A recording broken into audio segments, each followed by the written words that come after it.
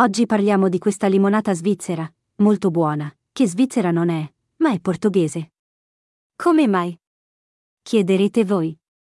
Questa cosa risale a tanto tempo fa, perché la relazione tra Svizzera e la Repubblica Portoghese è caratterizzata da una reciproca simpatia.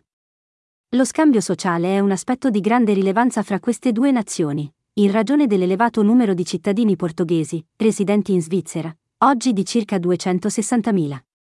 E dagli svizzeri presenti come turisti in Portogallo. Quindi, da questo speciale rapporto, nasce questa ricetta portoghese, che ha chiamato svizzera, questa limonata.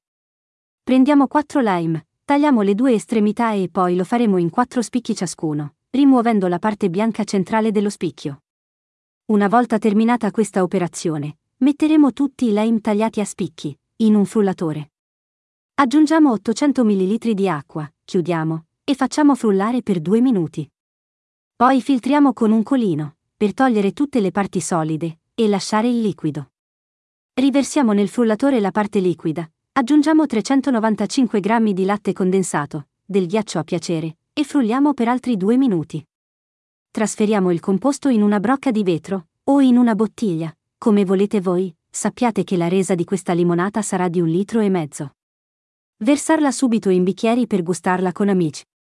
Questa limonata cremosa sarà una dolce sorpresa, per le vostre serate estive, o un dolce di fine cena, che vi lascerà quel gusto fresco di limone in bocca.